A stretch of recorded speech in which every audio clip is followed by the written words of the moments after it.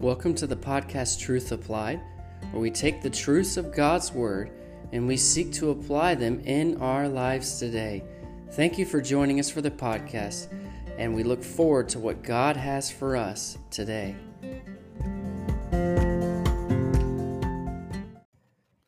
We've been wrapping up the study on the heroes of the faith, the Hall of Faith, and the Bible says in Hebrews chapter 12, verse 1 and 2, "Wherefore, seeing we are also compassed about with so great a cloud of witnesses, let us lay aside every weight, and the sin which doth so easily beset us, and let us run with patience the race that is set before us, looking unto Jesus, the author and finisher of our faith, who for the joy that was set before him endured the cross, despising the shame, and is set down at the right hand of the throne of God."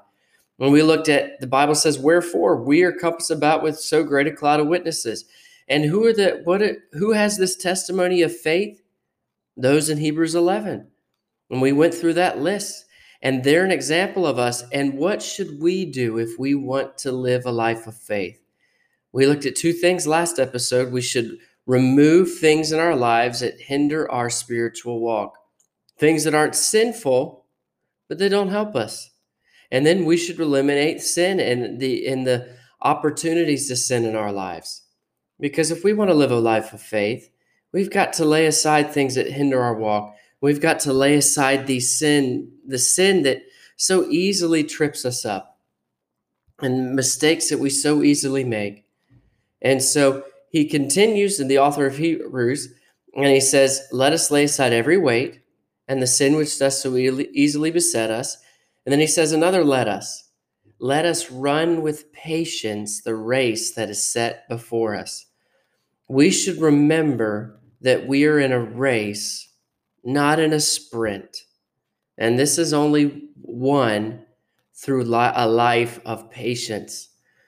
You know, I'd mentioned last episode that I ran track and cross country. Just for 1 year, I did some of the sprinting. And it was, you were all in for 100 meters or 200 meters. And it was going as fast as you possibly could over the short distance, full throttle. But when when I did the half a mile, yes, it felt like a sprint. But yet if I went out full steam ahead, I would run out of gas before I finished. You know, maybe I'd get through half of it and then be done. But you had to pace yourself. Even more so when I ran cross country, 5 kilometers, 3.1 miles. You had to pace yourself. You couldn't go too slow, but you had to pace yourself. I couldn't go full steam ahead. And so if we're going to run this race, enter into this life of faith for the Lord Jesus Christ, we have to do so with patience.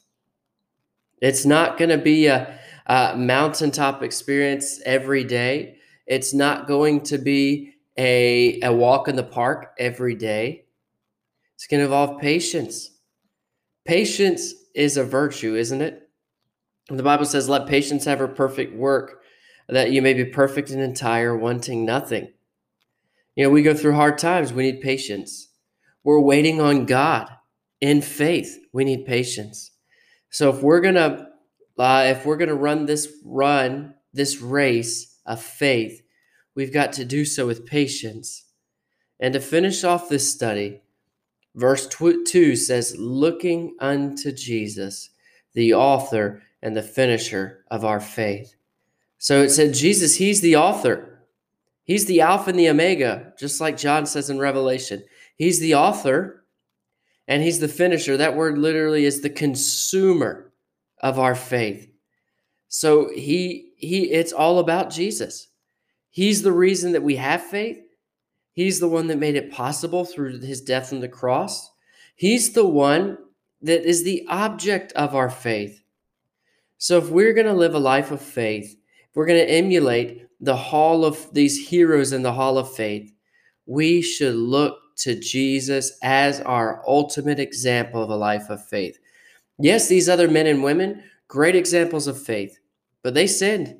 Take Abraham, father of the Jewish nation, a great man, and yet he had a lack of faith. Joseph didn't know what to do with his brothers when they showed up in Egypt, and we could see that struggle. He wasn't perfect, but he's an example of faith. But our one example that's perfect is Jesus Christ, said who for the joy that was set before him. He knew the end goal was our salvation. He endured the cross. He dealt with the shame that came with that. And now he's at the right hand of God in exaltation and glory. But what helped him get through those dark days in Gethsemane and that long walk to the cross and those grueling hours bearing our sins, watching his Father turn his back on him? The joy that was set before him, our salvation.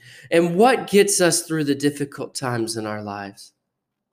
Looking to Jesus, the author and finisher of our faith. I want to be characterized by a life of faith, don't you? Because without faith, it is impossible to please him.